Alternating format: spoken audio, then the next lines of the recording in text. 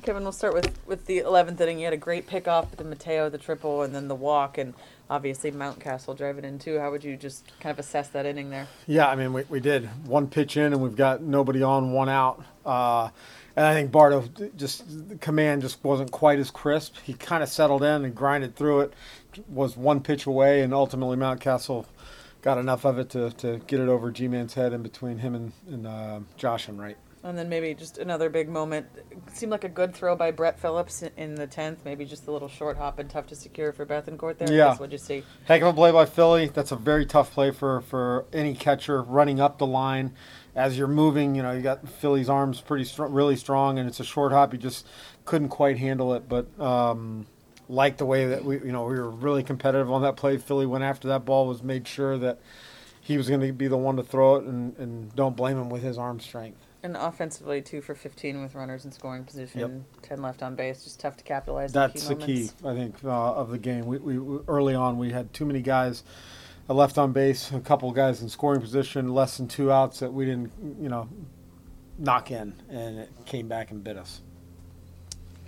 Jason Adams been as good for you as anybody. Yeah. You got to be pretty surprised to see that turn like this. Well, I mean, he gave up a homer, solo homer, and comes back and wipes the next 3 guys out. So.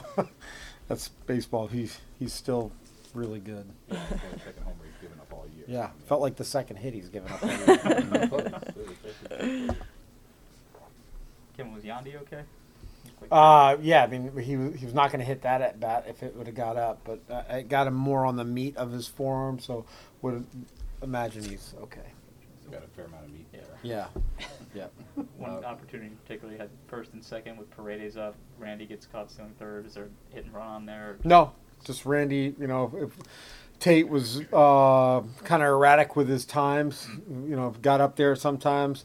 On that one, he was he was about average. Randy probably didn't get the best jump, but I really don't have a problem with that in that situation. We're trading spots with Josh if we can get something to happen. And then Brandon factored in the first couple runs, not the way you'd anticipate. Yeah, wild pitches, but he looked good. Yeah, he looked really good. Looked like Brandon. Just missed a fastball late there that he was frustrated about, but drove a ball the other way, put the bunt down. Nice to have him back. Will you play him again tomorrow, Kevin? I don't know. What about yard start? What do you think of yard? Did a nice job. He did a good job.